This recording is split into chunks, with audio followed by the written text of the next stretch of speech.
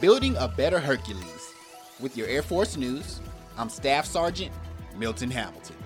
Crews at Dyess Air Force Base, Texas just got their first upgraded C-130J Super Hercules aircraft, with upgrade training for the 317th Airlift Wing coming in the months ahead.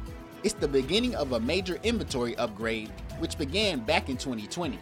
The improvements focus on the avionics and data link systems of the aircraft.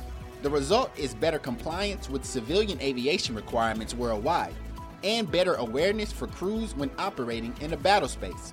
The new technology also reduces troubleshooting times and improves manpower for maintenance personnel and loadmasters. Colonel Thomas Langford, 317th Air Wing Commander, says the modernization is a force multiplier, improving capability that helps the whole team. That's today's Air Force News.